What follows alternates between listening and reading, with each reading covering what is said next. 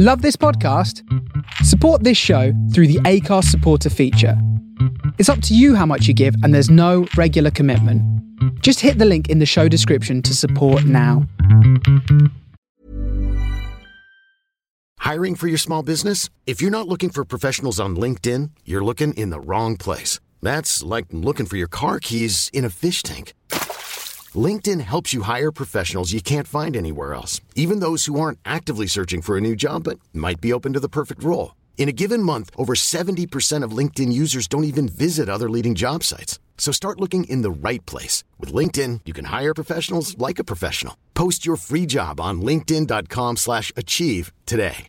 This is Paige, the co-host of Giggly Squad, and I want to tell you about a company that I've been loving, Olive & June. Olive & June gives you everything that you need for a salon-quality manicure in one box. And if you break it down, it really comes out to $2 a manicure, which is absolutely insane. It's also so easy to get salon-worthy nails at home with Olive & June. The difference between how your nails used to look when you did them yourself and now with the Mani system is a complete game changer. The best thing about Olive & June, too, is it's a quick dry. Dries in about 1 minute, lasts for 5 days, and full coverage in up to 1 to 2 coats. Visit oliveandjune.com/perfectmani20 for 20% off your first system. That's oliveandjune.com/perfectmani20 for 20% off your first system. Since 2013, Bombas has donated over 100 million socks, underwear, and T-shirts to those facing homelessness. If we counted those on air, this ad would last over 1,157 days. But if we counted the time it takes to make a donation possible, it would take just a few clicks. Because every time you make a purchase, Bombas donates an item to someone who needs it. Go to bombas.com/ACAST and use code ACAST for 20% off your first purchase. That's bombas.com/ACAST, code ACAST.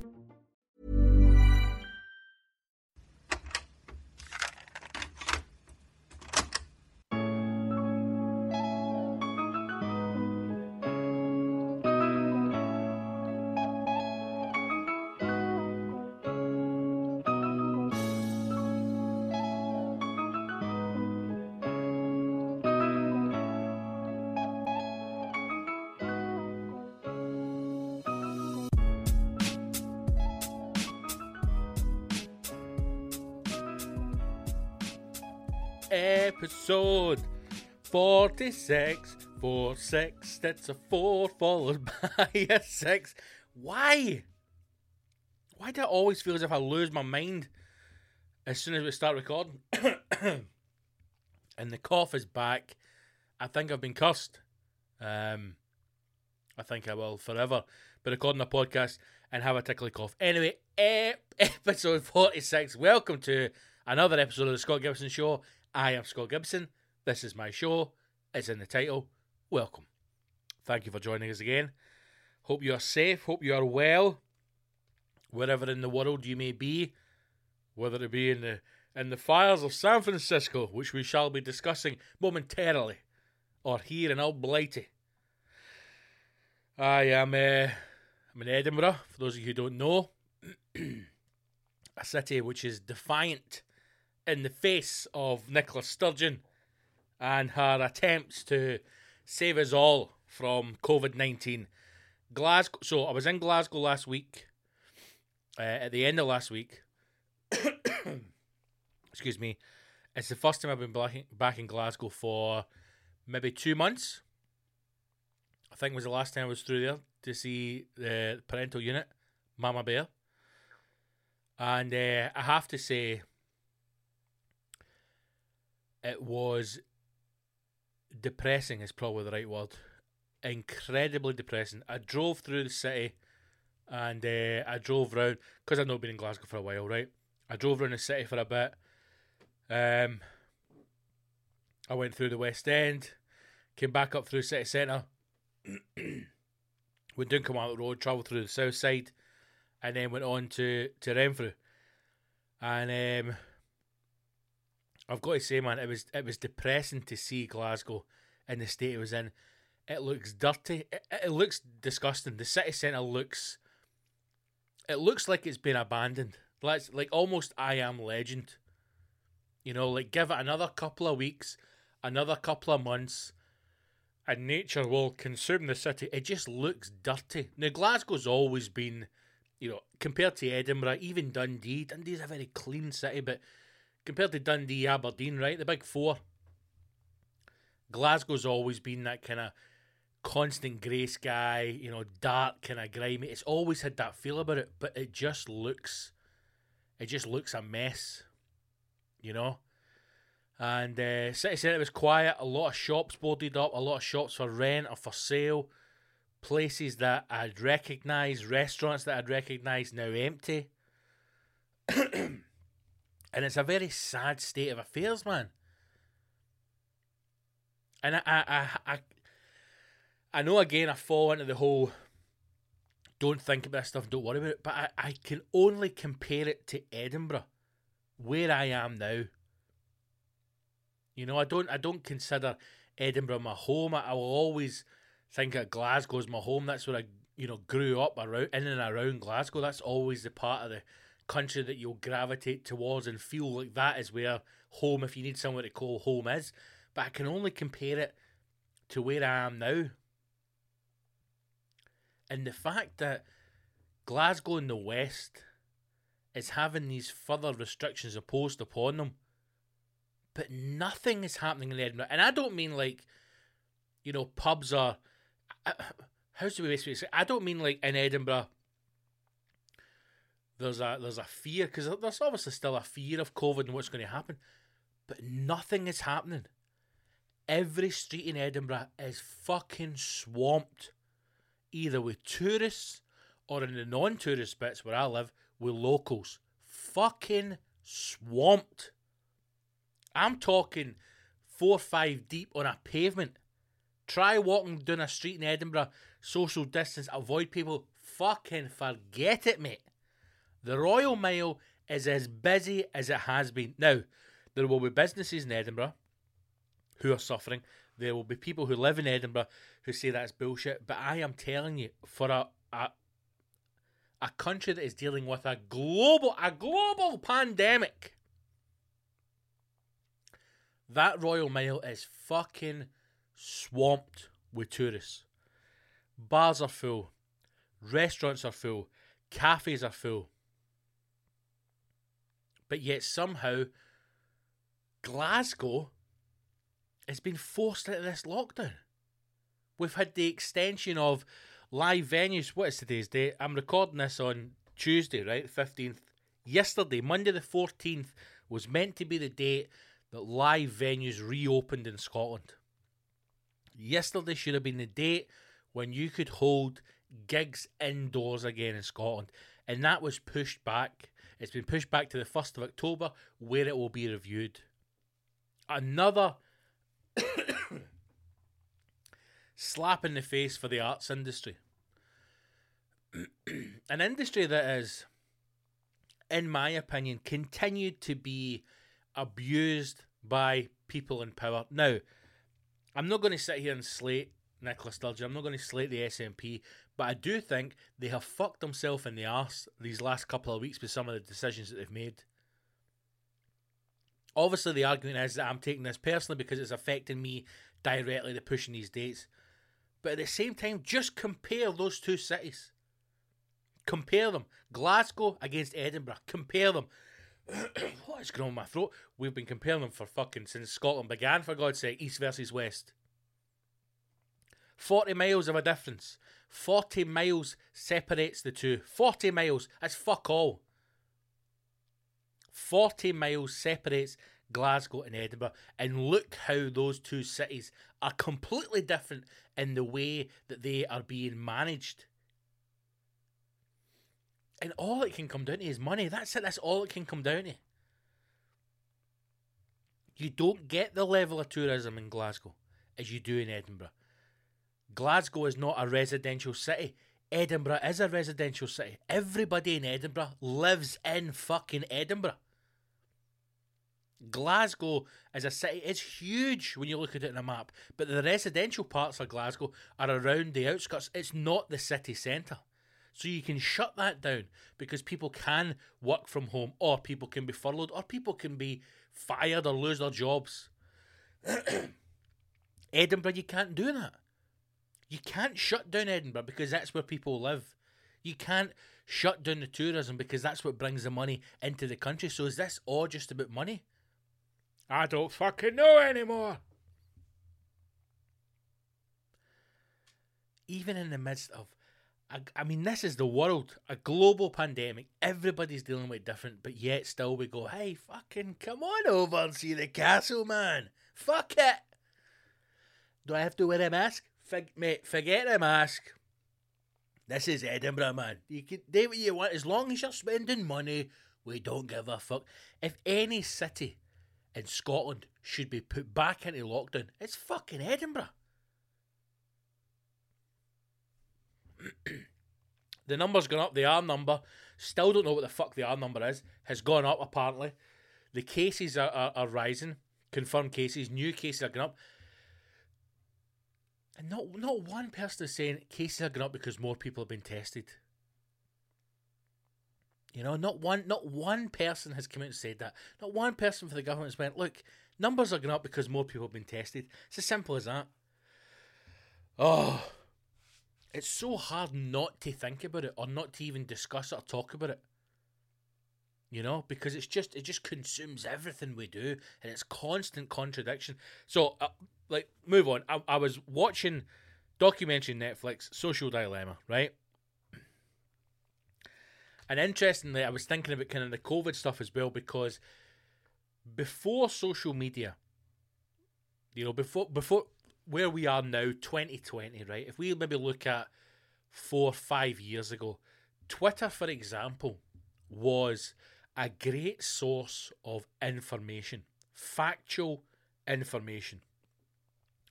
Even the term fact-checking, which became part of our psyche and became part of our dialect, we were aware of these terms, and you would go on Twitter and you would find news articles that gave you the truth or told you the real information.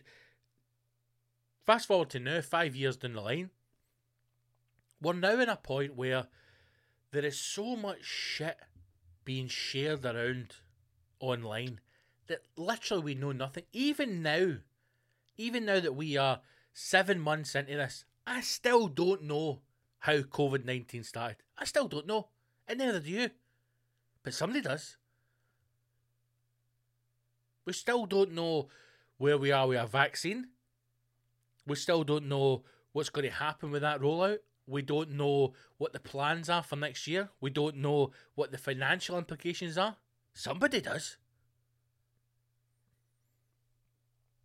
Somebody fucking tell us what's going on. Maybe we all just need to move to Russia. Maybe we all just need to move to Moscow, give Putin 30% of your earnings and fucking live a happy life in the Mother Russia. And then even with all the conspiracies and everything else is going on, are you going to queue up to get a vaccine? I mean, probably. Are you going to question what's in it? No. Fuck knows what's happening, man. So, Social Dilemma. It's a documentary on Netflix, and it's about social media, right? And to be honest with you, it's one of these documentaries where really you know everything. You know everything that's been discussed. We know that social media is addictive. We know that you can become addicted to it. We know that it can change the way that you live your life, the way you interact with people, relationships, form you as a person. We understand that. We know that companies are collating our data. We know that they're selling that data. We really don't understand what data is. We just know, somebody's either they've got your data, Franco. No, I mean, you need to watch yourself, mate. I mean, every country's doing it. They've all got your data.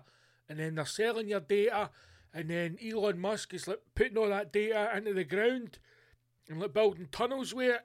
And then you just got to think about your data, you know what I mean? Because I used to think data was that guy on fucking Star Trek with a mad face and that, know what I mean? But your data, see every time you're on your phone, it's like fucking, here's my data, know what I mean? Nobody knows what it is. We don't know, you know? You go on a website and it's like, do you accept everything that I'm about? You're like, fucking accept. And then, what, my data's gone, and they're saying, who's buying it? What do they do with my data? I don't know. But the documentary itself goes into the fact of you meet some people who are responsible for things, like you meet the guy who's, and it keeps coming up in this, you know when you do like talking head things and it'll say like Scott Gibson, comedian, podcaster, you know, or I'll go like Jackie Bird, cow, newsreader, right? Why did I say Jackie Bird? Don't know, because she is a cow. So this guy's, he keeps talking and it comes up underneath creator of the like button, and you're like, oh God, what a claim to fame. And the thing is, almost every single one of these guys, and it's a lot of guys in it, they just look like they're a bunch of fucking dicks. They look like a wee bunch of dicks that would be like in a house party, you know, getting drunk on like £2,000 bottles of champagne or wine, even though it tastes disgusting, but they think it's cool because they can spend that kind of money. That's what all these wee guys look like. Yeah, I'm actually the guy who invented the like button. Go take a fuck to yourself, mate. So the documentary has people who work for these social media companies, also including Google, and they tell you about how, you know, disruptive it can be for your life, and it can talk to you about what it can do, and they have different people on discussing ways in which they've set up social media and social networking so that it does hold your attention, and how it gives you that dopamine hit. Again, another term that 10 years ago we would never have known. You know, somebody come up to the street and went, you want a dopamine hit? Mate, I don't touch that gear. I've been clean for 4 years. So they talk about Instagram, for example, when you have to scroll, you know, you drag the page down and you can see the wheel turning, and it's giving you that feeling of excitement, almost like gambling, like a one-arm bandit, like a puggy machine. When you pull it and it spins and it's that excitement, that's the same feeling and the same user experience that they wanted to create with Instagram. You know, and when you start to kind of take a step back from that and realise yourself that there has been times when, you know, you've went to refresh and, for example, it'll say cannot refresh, and you panic, and there is a feeling of anticipation as what am I going to see, what's going to interact, or your phone goes off with a notification, and there's a feeling of euphoria. You know, you get that dopamine hit, or you put out a tweet or a post and it gets thousands of likes and retweets, and it gives you that feeling. You know, we've all had that feeling. You might not be able to express it or fully explain it, but we understand what that feeling is. And it is addictive, and that is why these companies create these things. Social media is not, like they're saying, it's not a tool for you to share pictures with someone, you know, or to tell your wee stories. It's for two things. It's a chance for you to be the fucking star of your own movie, right? It's a chance for everybody to have their 5 minutes of fame and hold court and be in a position of power, if that's what you want. You know, it's social media is a way for you to have everything that you don't have in your normal life. You know, and you can create this world for yourself, but then it drags you in and you become addicted to it. And the worrying aspect of that is the rise in suicide rates in young people, the rise in anxiety in young people, the fact that young people are not having what we would class as normal relationships anymore, so they're not going on dates, they're not having sex, you know, they're not having as much sex with each other, which is mental to think that everybody bangs on and about, oh, everything's so sexual, and it's just every time I turn a head, knowing sex, bloody sex. Young people, they're having fucking sex.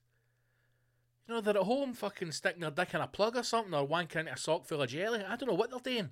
With a virtual reality headset on, shagging some monster with 6 arms and a fucking samurai sword. I don't know what young people are doing. But they're not getting out and getting fucking ching up their snot and banging arses, know what I mean? At the old days. Sneaking into a nightclub at 14, trying to pull some 40-year-old woman. It's worrying because, again, it's one of those things where social media is in everything. It's in everything. I use it every day. I fucking hate it. But I use it every day. I'm going to advertise this podcast in it. I'm going to hope that people will share it.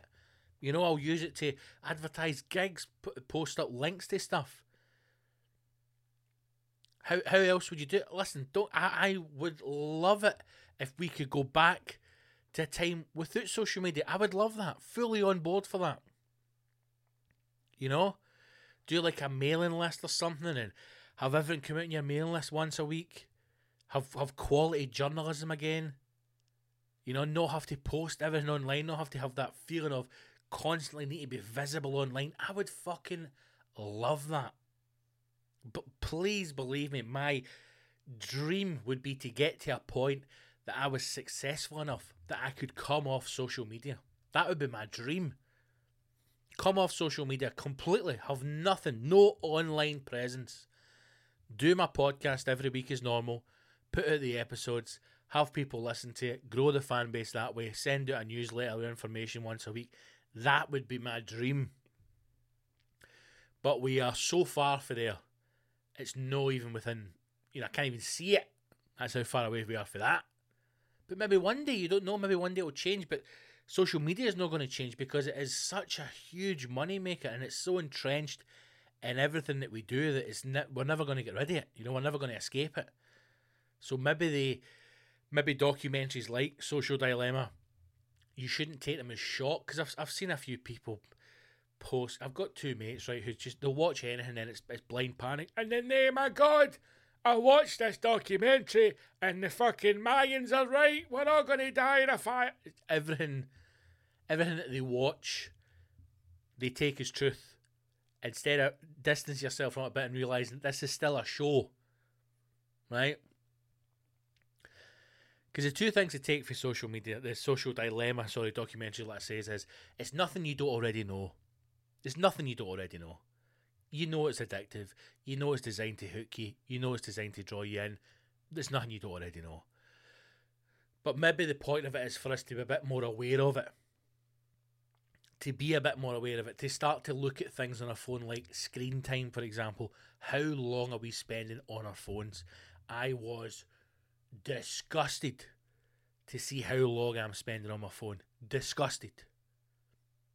So to take from that, I know that I have to spend less time on my phone, less time on social media, less time playing games, more time living in the real world, interacting with people, even working, doing projects, writing.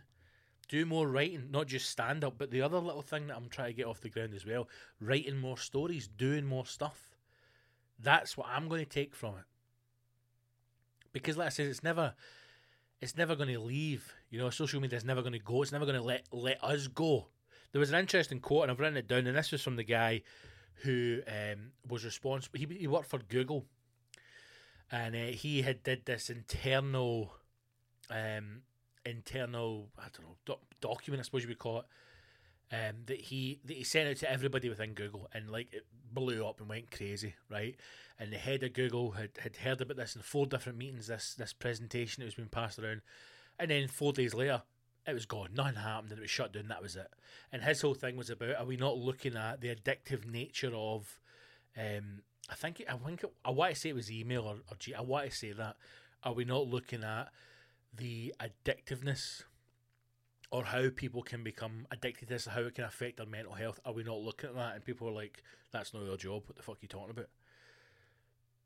But the other interesting thing about the documentary is that everybody who you meet, or who you're introduced to as these social warriors, are going, I remember it once when I worked for fucking Twitter, I was like, here, listen, see all this stuff, cunts are getting pure addicted, man, and this isn't right, and I'm fucking out of here. Every single person you hear has got the same fucking bullshit story. I never get into this job to hurt people and and I was questioning this and I was questioning that, and all they've done is they have gone from working in the devil's lair to setting up their own wee fucking lair where they benefit as well. They still make millions and they do tours and talk shite about how they fucking want to help people, and then they set up their own social networking and their own social media networking. It's going to be nice and kind, and it's not going to have like buttons, and they're just the same people. They're selling you the same fucking shite. It's the same thing with a different hat on. That's it. It's fucking China. They're China. You buy something off Amazon, right? For example, I bought a phone cover, right? This phone cover, and it turns up, and I'm going, that is a fucking Apple phone. It's the Apple phone cover. Just without the Apple sign on the back of it. That's it. It's the same fucking thing. Same material inside. Same printing inside, same branding. It's the same fucking thing. Only I get it off Amazon for a tenner instead of paying 50 quid for it in the Apple shop. This is what these guys are. We've got this new social human networking site like that. Fuck off, mate. You're doing the exact same bollocks as them. It's just a different name. But this wee guy, this was one of the quotes, right, from him. And his quote was, social media is designed to see how much of your life we can get you to give us.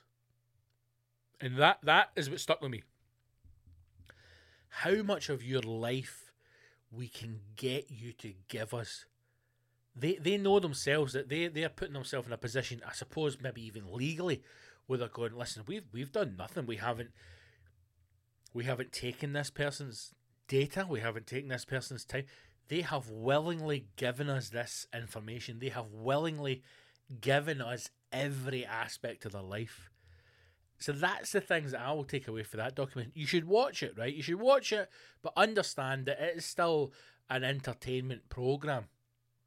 And the people who are in it, although they seem as though they're coming across the good guys, they're as much a bunch of bastards as the people who are still working for these companies. But I think maybe the thing to take from it is certainly be more aware of how long we are spending on, social media. Be aware, try and become aware of when your phone does ping and you reach for it instantly. Be aware of, I don't even know, I'm not aware that I'm fucking reaching for this. I'm just almost training myself and train yourself. A good way I have taken, for example, what I'm doing, taking all my notifications off. So I turned off all my notifications on my social media. So Facebook, Twitter, Instagram. Turned off the notifications. So now if I get a tweet or I get a post or whatever, I don't see it on my phone. It doesn't make a noise. And even doing that has reduced the amount of time I'm on it incredibly, because throughout the day I'll check it, but not as frequently as I did when I was getting things pinged through all the time. So that's certainly one way. There are ways in which you can do it. But I think it's probably about being a bit more understanding of what, just how much of your time you're wasting on these things that are not important. I mean, if that's probably the one thing that we should be taking for this situation that we're in, for fuck's sake, how valuable your time is, how important your time is to you. And even in a day, how little time that you have, you're fucking sleeping for 6-7 hours a night. You're working for 8 hours a day. There's not much time left. And we choose to waste it on social media instead of interacting with, the real people we have in our lives. Watch it though. It's worth a watch. Social Dilemma on Netflix. See what you think, man. Get in touch. Fucking tweet me. Send me an Instagram, man. It's interesting that as soon as you watch this stuff, you go straight on social media going, have you seen this fucking thing about it, man? I know I'm doing this on Facebook, but how else am I going to do it? Give it a watch though. Social Dilemma on Netflix. It's worth it. It's worth it.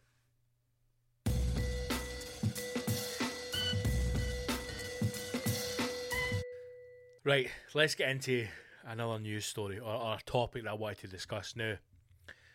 I'm sure many of you have seen the news stories, footage of the fires that are currently happening in America, and particularly in San Francisco, right?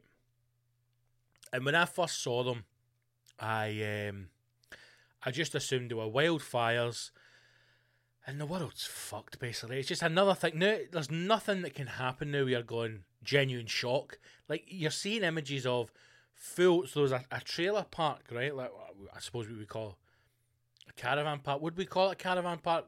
Mobile homes or, anyway, trailer park, right? You know what it is. On fire. And I saw this in a news story that was on, like, CNN, I think it was. And there was no shock whatsoever. I mean, the fact that we are now bombarded with these images and it doesn't even move us shows you how detached we are from the fucking real world. Watching a video of people's houses, everything they have burned to the fucking ground, and you're just watching it going, Jesus, fuck's sake. That's mental, one. It's fires, man, eh? It's fucking...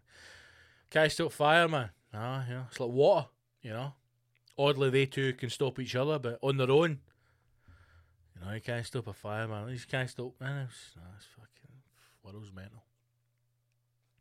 And I just assumed it was wildfires, and then I started to look at it a little bit more, and then I read a few articles, right? And what I never knew is, I mean, I shouldn't be laughing because it's no funny, but how this wildfire started, right? And you may already be aware of this, but it started with a gender reveal party. I mean, you literally could not fucking make this up. It could only be in America, right? That could only happen in America. And for the level of destruction that it has caused, these people should be fucking put against a wall and shot. This should be a message to everyone else. Don't be a fucking idiot. Put the two of them against a wall and fucking bolt gun the bastards.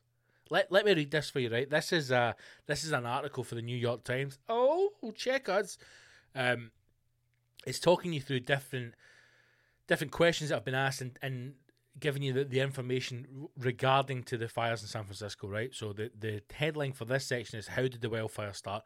Most of the fires in California are caused by people. Oh, fucking hell, man. The El Dorado fire, which is a classic bottle of wine for all you alkies out there. two bottles of El Dorado, please, my man. The El Dorado fire, which has grown to more than 10,000 acres. Let's think about that for a minute. A fire which has grown, starts off as a wee fire, has grown to 10,000 acres. The El Dorado fire, which has grown to more than 10,000 acres, was ignited when a family used a pyrotechnic device to announce the gender of a new baby. Fucking arseholes. Just kill them. And I know you're going, that's a very dramatic and extreme response. How else can you explain to people the world that you live in, the planet that you are on right now, as you listen to this podcast, as you listen to my voice, the planet you are on is fucking dying. It is dying. And there are people who are trying to kill it faster. That there's no consequences anymore. These two fucknuggets have had a gender reveal party. Nobody gives a fuck. Nobody cares. This again, it's all the Americanized. We've got to do a party and we've got to have a gender. Nobody gives a fuck. Do you know what a gender reveal should be? The phone should ring. You go, hello? Yep, speaking. Hi. It's the nurse saying, what are we having? Thanks very much. Cheers, all the best. We're having a wee boy. That's a gender reveal party. And then you go and tell everybody. You don't stand at the back with all your friends and family and a fucking camera crew and somebody on pictures with a fucking drone plane and then set off a balloon, or exploding glitter in different colours. Or the arseholes that got the fucking hotel in Dubai light up. It's a boy! Bang! A gender reveal party, pyrotechnics, and they've started a fire that has spread to 10,000 acres. Get them in the fucking jail. Many others are caused by more mundane human actions like driving a car that sends soot into dry vegetation, as was the case with the Apple fire in Southern California this year. Still others have been caused by power transmission lines or other utility equipment, which may spark and ignite fires in remote areas. Pacific gas and electric equipment caused by the deadly Camp Fire in 2018. In Oregon, the Statesman Journal reported that the fires in the Santine Canyon area were ignited when falling trees knocked down power lines. But sometimes natural phenomena are to blame, igniting fires in unavoidable ways. Unusual dry lightning storms sparked some of the biggest blazes in America. While it often takes investigators until long after the fires have been extinguished to determine the cause, this year's officials have had to counter false social media rumours and misinformation that the blazes were set by anti-fascist activists. Again, another fucking great thing about America. It's the fascists. It's the fascists setting fires. No, mate, it's some dick having a gender reveal party. We're not seeing any indications of a mass political influenced arson campaign, said Joy Kranchnik, a spokeswoman with the Oregon Department of Forestry. Once the fires get started, fierce winds have blown them out of control up and down the west coast. The fact that this has been started by a gender reveal party is absolutely fucking insane. I mean, look at this picture, right? Look at this picture, man. This is a fireman going at now, this isn't a movie. This isn't a Hollywood set. This is fucking real life. Literally a blaze, a wall of fire behind this man. And he is walking in there with a chainsaw to try and cut down trees that are ablaze so that he can somehow get control of the fire. And this has been caused by a fucking gender reveal party. This is insane, man. This is insane. Now, I'm going to show you a wee video now, and if you're listening to this, then get on YouTube and watch the video. You've probably all seen this, and if you haven't, watch it. Obviously, I'm kind of play it with the music because we'll get fucking shut down, man. But this is drone footage of the fires in San Francisco themselves. And someone has taken the footage and they have put the music to Blade Runner over the top of it.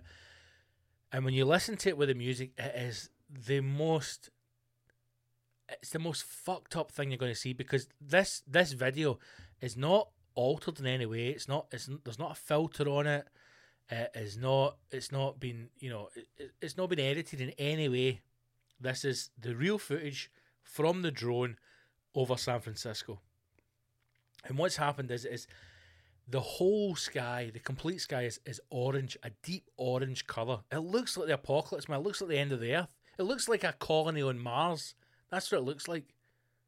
And the eerie thing about it is this is midday. This is during the day. This isn't 2, 3 in the morning, 10 o'clock at night. This is 11:30 in the afternoon. This is midday. And the fires up that coast, the way that the smoke and the soot and everything is burning down the coast and being brought in, this is the effect that it's having in San Francisco. And it is unbelievable to see. So, watch this video. I mean, just look at that. That is... Here's the really odd thing about it. It is terrifying and strangely beautiful at the same time. I mean, it looks like Mordor in the background, but there's something beautiful about it.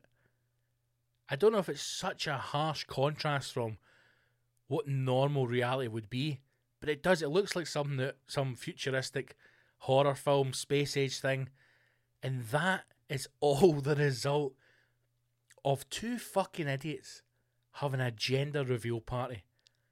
A firework that has gone off, gone astray, and then spread to 10,000 acres. And the impact of that fire can be felt in San Francisco, turning the sky orange. It is fucking mental, man. Mental. And if you've not seen that, get on YouTube and watch it. It's on the BBC website as well. It's an unbelievable bit of footage, man. God knows what's going to happen over there.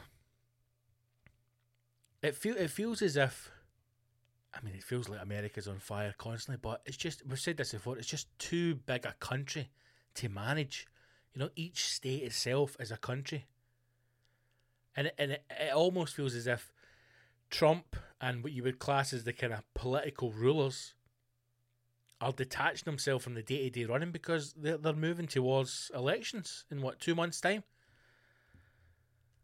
Imagine coming out your house in the morning to go walk the dog or something like that, and you just open the door and the whole sky is orange. Again, a year ago, you'd maybe come and go, in the name of God, Sandra, am I fucking tripping?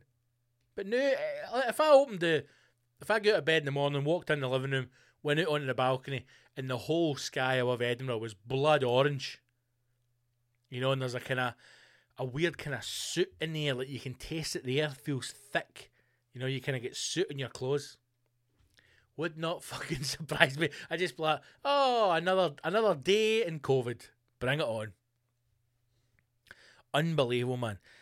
Ban gender reveal party. If you have a gender reveal party what should happen is, as soon as the balloon goes off and it's pink or it's fucking blue or whatever it is, a SWAT team should sweep in and the toys are taken away, never seen again. Your family maybe get like a couple of toes or a hand in the post just to let them know that wherever you are, you're experiencing extreme torture. That's what should happen to you. Either have a fucking Wayne, wait till it comes out, and then say, what is it, by the way? There's your gender reveal. Or just say to the nurse, dick or a fanny? It's a fanny. Ayo. That's it. None of this. Let's rent a hotel. Why are they even out in the fucking wilderness as well? Let's go and set our fireworks and start a fucking blaze. It covers fucking half the West Coast. Absolute fucking idiots. Idiots to pair them. And see, if you're having a gender reveal party, you're a fucking dick. Right? I said it. You're an absolute dick. There are some things that come from America you should leave, because we're better than that, right? We are better than that. Stop having gender reveal parties.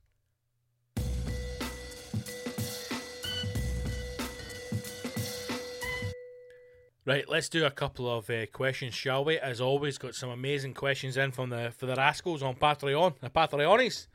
If you'd like to ask a question, if you'd like to be part of the Rascals on Patreon, please do join Patreon. Best way to support me and support the show, and also for you to get a whole load of extra goodies. You get an extra episode every single Friday, as well as access to comedy albums, clips, and some extra podcasts as well when they drop. You can sign up to Patreon at patreon.com/Big Scott Gibson. That's patreon.com/Big Scott Gibson, or go to the website scottgibsoncomedy.co.uk, and all the links for Patreon are on there. So, couple of questions here. Let's just jump straight in. Glenn has asked an absolute belter of a question. Glenn has asked, had this debate with my mate Craig the other day, but if you could combine any two biscuits to make one hybrid super biscuit, what would it be? He's gone on to give us some more information. He said, we are allowing Toffee Crisp and Twix as a biscuit. So far, he's had a bourbon with an Oreo filling and a caramel wafer with a tea cake centre. And Glenn has gone on to say, I don't think a tea cake should be fucked with. I think you're right, Glenn. I don't think a tea cake should be fucked with. Although once a friend of mine loved tea cakes, and I got in touch with Tunnocks and said, now this is years ago, if I was willing to pay for it, is there any way Tunnocks could make me a giant tea cake, like a huge birthday cake sized tea cake? And they said no. I went, no. The fuck do you think this is? So I was like, well, touche, Tunnocks. Can I fuck with a tea cake? Is a Toffee Crisp and a Twix a biscuit? I'm going to say no. I'm going to say no, Glenn. I'm going to say I'm not going to allow a Toffee Crisp or a Twix to be classed as a biscuit. And here is for why. If you go down the biscuit aisle in any supermarket, you will not find a Toffee Crisp or a Twix there, son. You'll find that in confectionery. Hybrid biscuit.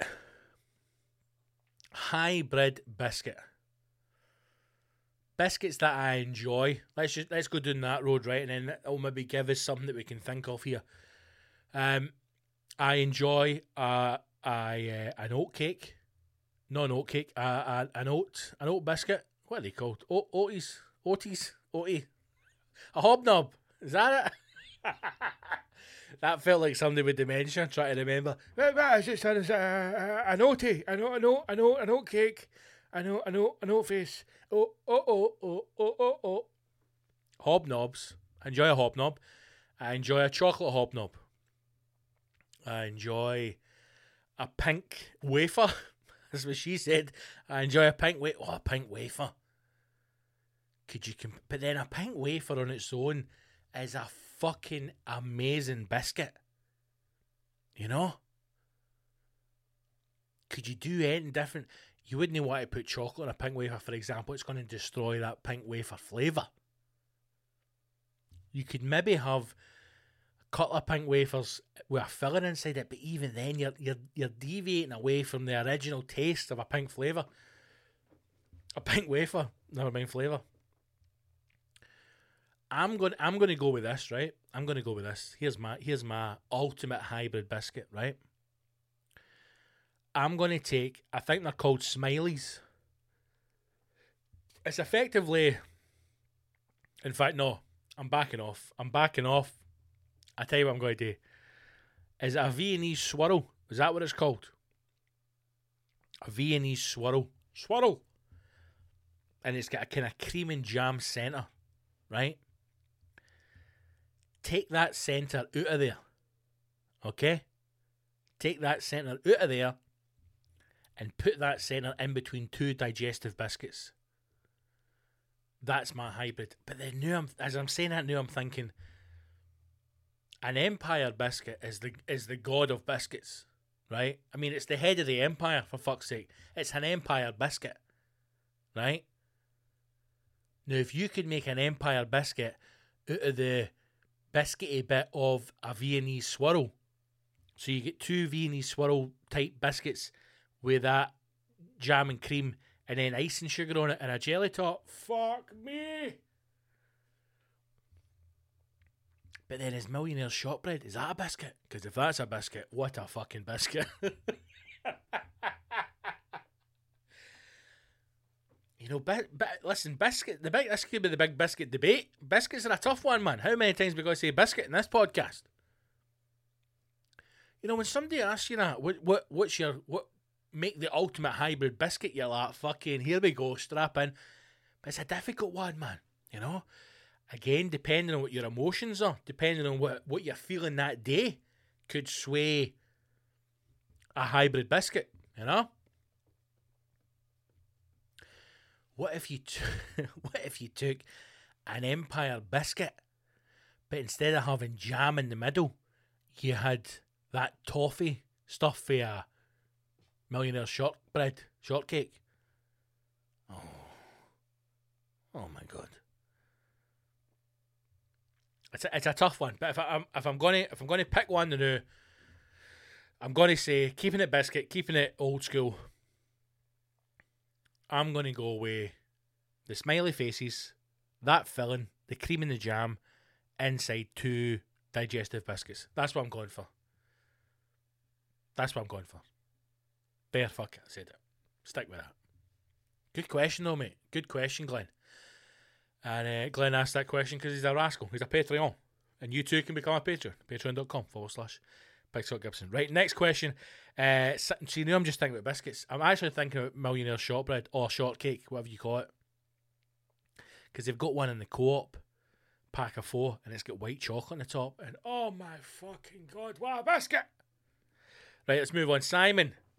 Simon has asked, Simon also should say, not only a Patreon, the first ever Patreon. That's how much of a legend Simon is. And we'll never forget that, Simon. Very first man in the door. The bold Simon. He's asked, what's the best sauce you make? Daddy sauce. I'm all for the classics. My bechamel and hollandaise are dynamite, if I don't say so myself.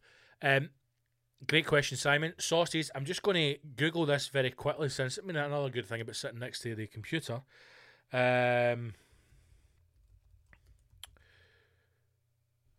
Because I want to actually get the name. Saucier. No, I thought it was going to be something fancy. Obviously, big fan of cooking, love cooking. There is an actual chef's role. You know, so you get like pastry chef, for example. A butcher, you can maybe even class within that. And there's a title, effectively sauce chef. So it's a chef who only makes the sauces or who specialises in that. And I thought it was going to be a fancy term, but it's effectively translates to sauce chef, and it's saucier chef. Now,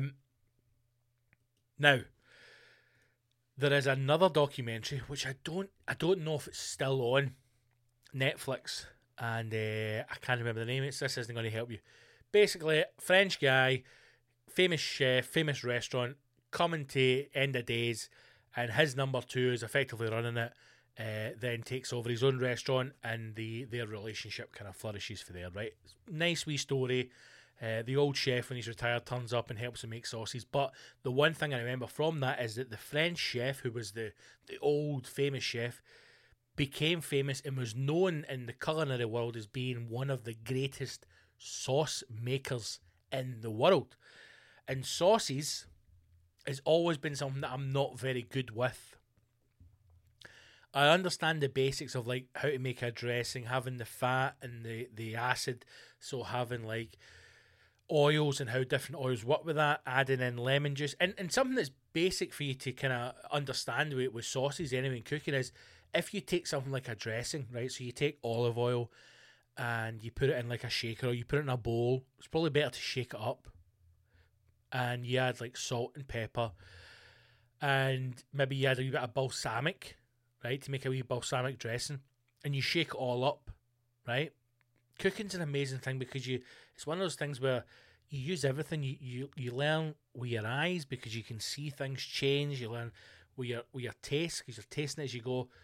You take that simple dressing, olive oil, balsamic vinegar, salt and pepper, put it in a shaker, shake it all up, right? As soon as you add lemon juice to that, so that's your acid, that's your bit of acidity. As soon as you add it in and you shake it up, you can see it in front of you. You can see it change. It will change its thickness, its consistency, and the flavour. Now, you add a bit of vinegar in there, another form of acidity, and again, you will see it change, and you start to recognise how all of these elements work against each other and work with each other to make something else. Sauces are a very difficult thing, but when you do them well, you do them amazingly well. Hollandaise, I've only made hollandaise a couple of times, and very impressed, I have to say, when I made it. First time went too far, made it too thick. We had to rescue it back with a bit of water. But even that it's a good learning experience as well, because sometimes you take sauces too far, so you either reduce it too much or you work it too much and it becomes too thick, and then I suppose it's just called bringing it back, where you thin it a little bit. You might add some water, you might add some milk, you might add some lemon juice, and you just bring it back to the level you want. Hollandaise, can make a good hollandaise. A wee bechamel, a wee roux, butter and flour. Cook it out in the pan, add some milk. You get a bechamel. Stick some cheese in there. You get a mornay. Making a gravy, man. I think that's one thing. If you make a good gravy, you're jamming. And as I'm saying that, I'm only saying that because I made gravy last night. So, because my missus is vegetarian, or pesky, she eats fish. We Joe Pesci. It's no often that I'll do cook a full chicken or something like that, right? But I made a chicken the other night. We'd also made dauphinoise potatoes from scratch, and oh my fucking days, these things were unbelievable, man. We're going down another food rabbit hole here. You've done this, Simon. Here's my wee tip for you making dauphinoise, right? You get 300 ml of milk, full fat, blue top milk, right? And a carton, which I think is 284 ml of double cream. And you put that in a pot and you bring it to a gentle simmer, right? You warm it through. And in the milk, you put some thyme, fresh thyme if you've got it, if not, dry thyme. I mean, we're home cooking, right? We're no fucking Michelin star, so all these people you should only use fresh herbs. Fuck those cunts, right? Put a bit of dry thyme in it and some garlic, depending on how garlicky you like things. I went for 2 big fat cloves because I like garlic, so chop it up nice and fine, squash it down with the back of your knife, stick it in the milk, and bring that up to temperature, right? So bring it up to a kind of gentle simmer. Don't boil it, bring it up. In the meantime, peel all your potatoes, all your tatties, cut them as thin as you can get it, right? Some people will do it in a mandolin, which is one of those slicers. Some people even do it in a food processor. Again, if you can cut them, with a knife, just make them as thin as you can. Best thing to do if you're trying to cut really thin potatoes, peel them, top and tail it. So just take a little bit off the end so it's a flat edge. stand it up in itself, and then take just the slightest bit off one of the bevels so that it sits flat. And then you'll be amazed at how easier it is to cut really thin slice of potatoes. Just take your time and do it. Then what you do, get an oven-proof dish, and this is a wee hack that makes it better, right? Greaseproof paper. Get a bit of greaseproof paper that's big enough to fit in the pan. Scrunch it up in your hand, fit it inside the pan, and then start to layer your potatoes, right? Your tatties. So you put a layer of tatties, salt and pepper, pour over that hot milk cream mixture, right? And you only pour it over until it just covers the potatoes. Then you put another layer, salt and pepper, pour over the milk. Another layer, salt and pepper, pour over the milk. And you do that until you've got no milk and cream left, or you've got no potatoes left, whatever comes first. And then on the top you put cheese, Gruyere cheese grated, and a little bit of cheddar grated, and then completely cover the full top. Now, the deeper the dish you can get, the better, right? Stick that in the oven at 150 for an hour. 1 hour, right?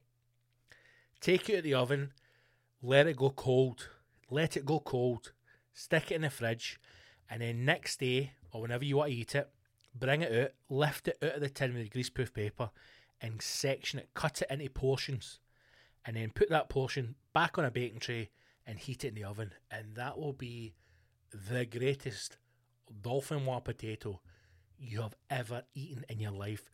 And by letting it go cold and then portion it and reheating it, it allows you to get great portions, because if you do it when you're hot, you need to kind of scoop it out, but this way you can cut it and it looks a bit nicer when it's on the plate. That's my food. We should start like a food section of the podcast, or wee food tips. Simon, not as good at sauces as I would like to be, mate. There is one sauce. In fact, I've got it noted down on my phone. This is how sad I am, where I see recipes and things, and I note these down. And I want to make this. Now, I saw this on a show called Worth It, which I watch, which is on Amazon. There's 6 series of it on Amazon. It's a good wee show. It's only 15 minutes, so short episodes. They effectively take one dish, for example, pasta, or there's a lasagna one, a steak one, egg, and they'll go to 3 different restaurants and have the same dish. So they'll go to 3 different restaurants and have like tacos from each restaurant, and they get progressively higher in price. And then at the end, they decide what one is worth it at its given price point, right?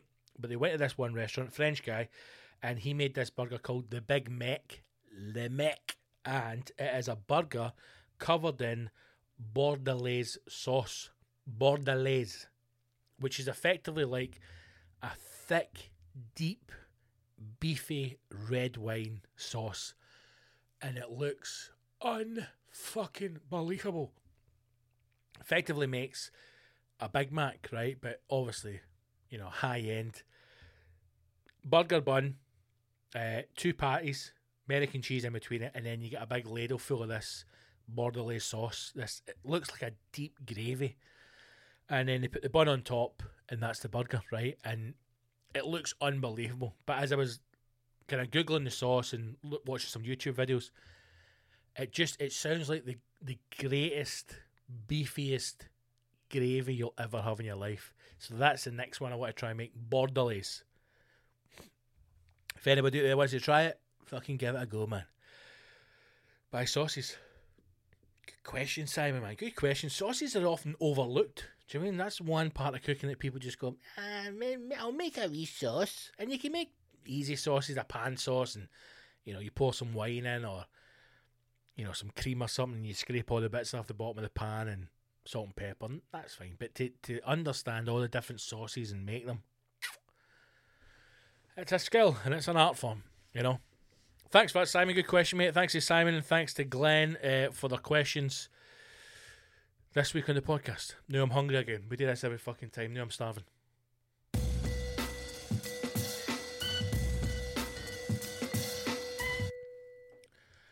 Right.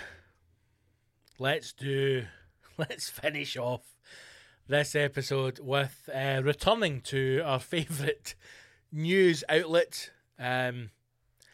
It's the Metro, the newspaper that is free, and free for a reason, because shite is no worth paying for.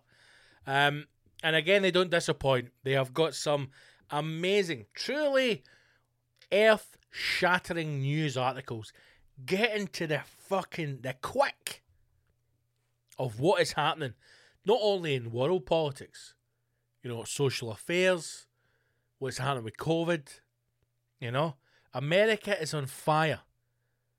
Social wars are breaking out up and down the country. Race wars are rife in America. People in this country have lost their financial ruin. They've lost their homes. They've lost their families, their loved ones. People are dying of COVID, coronavirus. China is back open, trading, having a fucking party, and we're still in lockdown. All that's going on. And the good people at the Metro have got their finger on the pulse, and they're bringing us the stories that not only are important, but the stories that we need to know. And it's stories like this. Man 80 blows up his kitchen while trying to swat a fly. Oh. Man 80 blows up his kitchen while trying to swat a fly. Imagine being on the news desk, if you will, at the Metro. People being murdered in the streets, police brutality, people in hospitals giving birth, and their partner is unable to be there to experience the birth with them because of extreme lockdown measures. 7-a-side football teams having to let somebody go because they're only allowed 6 in the gang. But do the Metro choose to cover those stories? No, they do not. Because that is all a distraction from the real news that's out there. News like an 80-year-old man blowing up his fucking kitchen by trying to swat a fly. And these are the stories that the people need to hear. So let's read on. As always, if it's your first time in the show, this story is taken from the Metro newspaper. You can check out metro.co.uk. I do not know the story. I read it along with you, and as we uncover the madness, we will discuss it. This is from Jen Mills, a well-respected and award-winning journalist she hopes one day to become. A pensioner. Great start to any story. Anything that involves something getting blown up, somebody getting shot, somebody getting killed, if the opening line is a pensioner, you know you're in for an enjoyable read. A pensioner blew up his own kitchen while trying to kill a fly with an electric bug zapper. Ah, yes! Yes. Please tell me he fucking hits like a plug and electrocutes himself. The man, who's not been named, 80, was trying to reach the buzzing insect, but he hadn't planned for the fact that gas was leaking into the property. Oh, yes. He waved the bug zapper, which looked like a tennis racket. We've all seen these things. There was a time when everybody had one. I think things like that are... Now, hear me out. We're going off on a tangent here. I think things like that are actually designed as sex toys, right? They're afraid to go to the market. There's a real kind of reserved nature about talking about sex and things like that in this country. I really believe it. I think it's very unhealthy. I think we should discuss it more. Things like that when they first came out, you know that somebody's buying that, they're taking it home, and somebody's getting scalped in the arse with an electric bug zapper. You know that is happening. So why pretend? What are the chances that a pensioner is going to have the fucking dexterity to catch a fly? I can't even catch a fly sometimes. I've tried to sneak up on a fly in the kitchen with a tea towel ready to fucking whoosh. Can't get near it. But you're telling me some fucking 80-year-old pensioner is going to get this with an electric tennis racket? I think not. People are buying that, they're taking it home, they're going out of the bedroom, and somebody's getting scalped in the arse with an electric tennis racket. That's what's happening. But it's been sold as a bug zapper. He waved the bug zapper, which looked like a tennis racket, and is designed to burn flies the moment there is contact. Burn a fly, scald your arse cheeks. Burning flies, scalding arse cheeks. That's what we're talking about here. But instead of swatting the fly, the hot instrument ignited the gas. Wonderful. The kitchen and part of the roof was destroyed.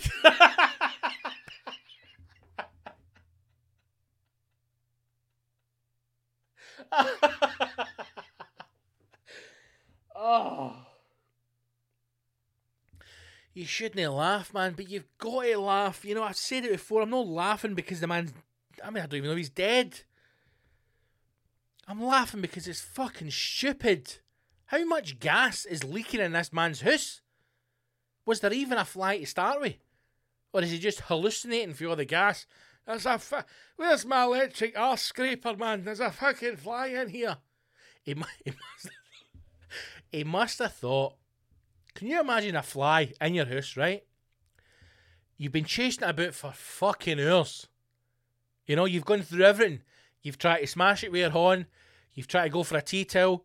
You've got a rolled up newspaper. You've tried everything. You've went through the fucking cupboard under the stairs to find that electric tennis racket that you and the missus used to use about 10, 15 years ago when you were going through that wee kinky period when you were scalping each other and fucking torturing your bollocks. You found it. You've came out and you've went, right, you cunt, you're fucking getting it. And then you connect with the fly and the fucking house blows up. The fucking house blows up. You're going to have to come quick. Something's happened to your papa. Get in the police all there. Right, Mr. McGregor, what seemed to be the problem? One of the fucking Chinese Nazi flies, mate. The thing, it was a drone. It must have had fucking dynamite in it or something like that, sent to kill us, you know. I fucking hit it with a racket and the whole fucking house blew up. Compose yourself, Scott. Read the fucking story.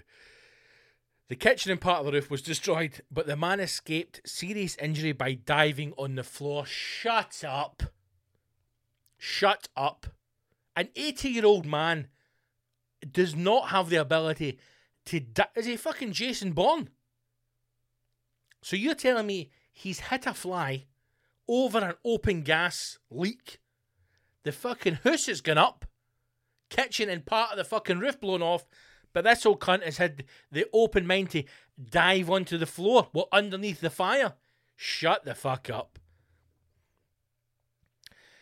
Again, this is what gets me with these stories, right? I understand journalists, right, are probably under pressure to write fucking bullshit every day. I get that. But somebody's going, I've got a hot scoop for you. An old man, a pensioner, blew up his house with a gas leak. Right, okay, tell me about it.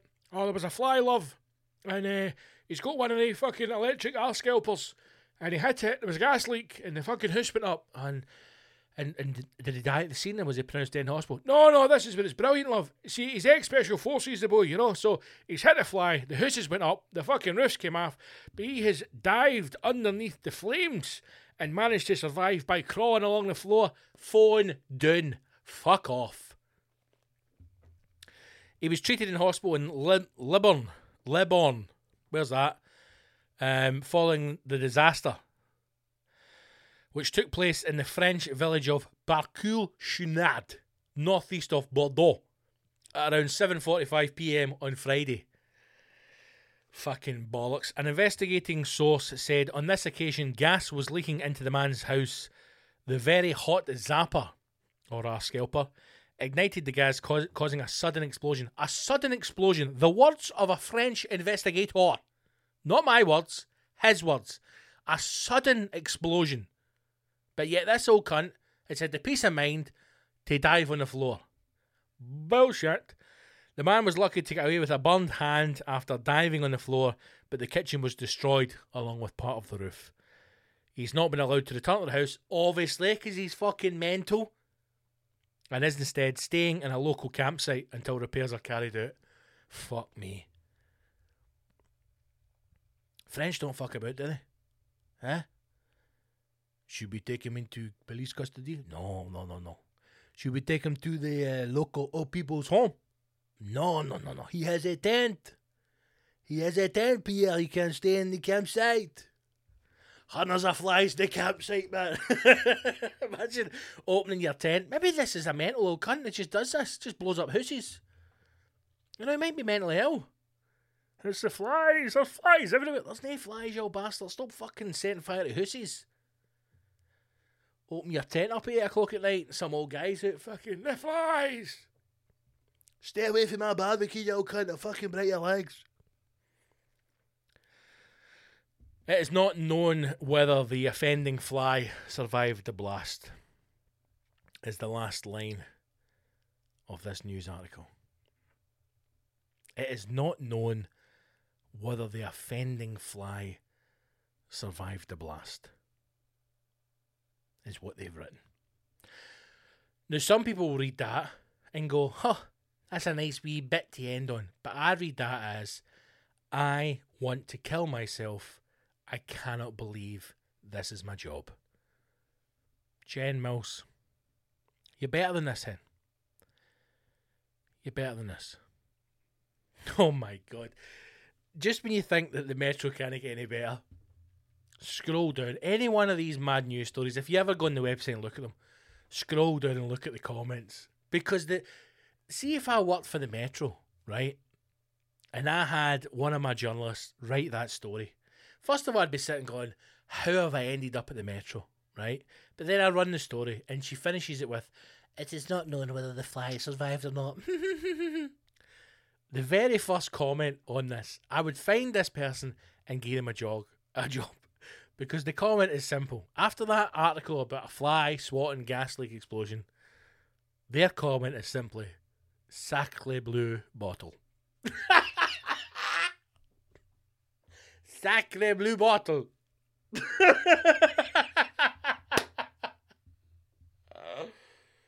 Oh, that is brilliant, man. That is brilliant.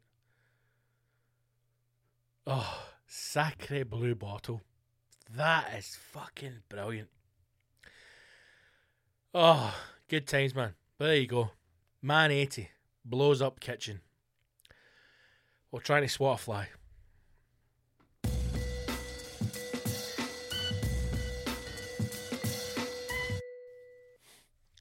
Okay, team, that's us.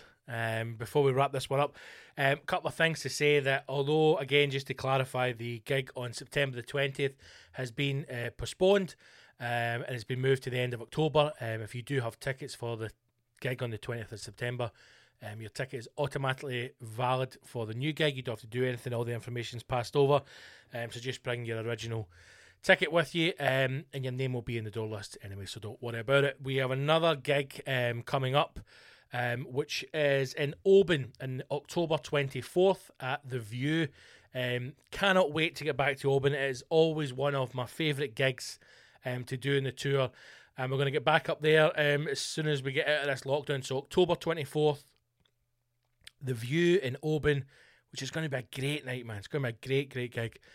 October 25th at Classic Grand in Glasgow is the new date for the postponed gig on the 20th. If you already got tickets for the 25th as well, don't worry, those tickets are valid. And then finally, November the 6th in Paisley at the Bungalow, a venue that I've never played, a venue that I have been in the past under a different guise when it was a rock venue. And again, cannot wait for that. The last check this morning was there's 12 tickets left for Paisley on November the 6th. So if you would want to get tickets to any of these gigs, apart from the 25th in Glasgow because it's sold out. So if you want to come to Oban, 24th October, or Paisley on the 6th of November, go to scottgibsoncomedy.co.uk or go to ctickets.com and search Scott Gibson, and you'll be able to get tickets for that. Like I said, plenty of tickets left for Oban. It's just gone on sale this week, and only a few tickets left for Paisley. So grab those tickets while you can. Cannot wait for them, man. It's going to be great. It's just going to be good to get back gigging and get on stage again and do some things. So thank you for listening. We've now had a chance to do some news stories this week either. We've ran out of time. We never had a chance to do the man in a bath who beat his own record sitting in a tub of ice for 2 hours. We never had a chance to do that. We never had a chance to do the news story that is the goat hops into a police car, knocks over paperwork. We never had a chance to do that. And we never had a chance to do the story of the tropical bird that turned out just to be a seagull painted blue. We never had a chance to do that. But we'll do that on another podcast, another episode. So thank you for listening. Share, like, subscribe, leave a 5-star review in iTunes if you want. And that's it. Thank you very much indeed for listening to another episode. And if you want to get access to the extra content, then become a Patreon. It's the best way to support the show and for you to get all the goodies that drop. New episodes of the podcast come out every Wednesday, and Patreon episodes come out every single Friday. So join the Patreon for that, as little as $5, and you can do it at patreon.com/Big Scott Gibson, or go to the website and you'll get all the links and ticket information and Patreon information there. Right, that's it. I'm trying to think if there's anything else to mention. I've probably forgot something, but I'll pick that up on Friday or next week. Look after yourself, stay safe. I know it's getting a bit mental out there, people are getting frustrated, but, you know, stay safe and wash your hands and your arsehole. And I'll hopefully see you in a battlefield very soon. Alright, take care, team. Thanks for listening. Speak to you soon. Onwards.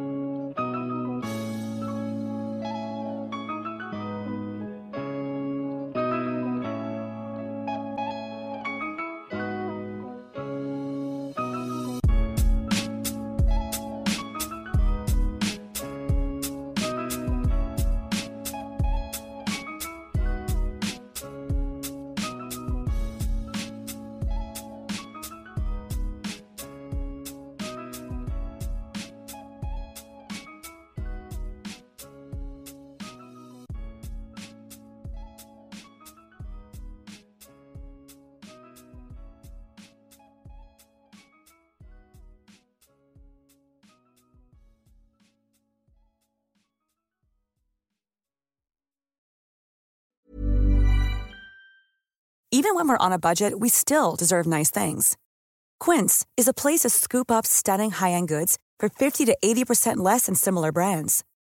They have buttery soft cashmere sweaters starting at $50, luxurious Italian leather bags, and so much more. Plus, Quince only works with factories that use safe, ethical, and responsible manufacturing. Get the high-end goods you'll love without the high price tag with Quince. Go to quince.com/style for free shipping and 365-day returns.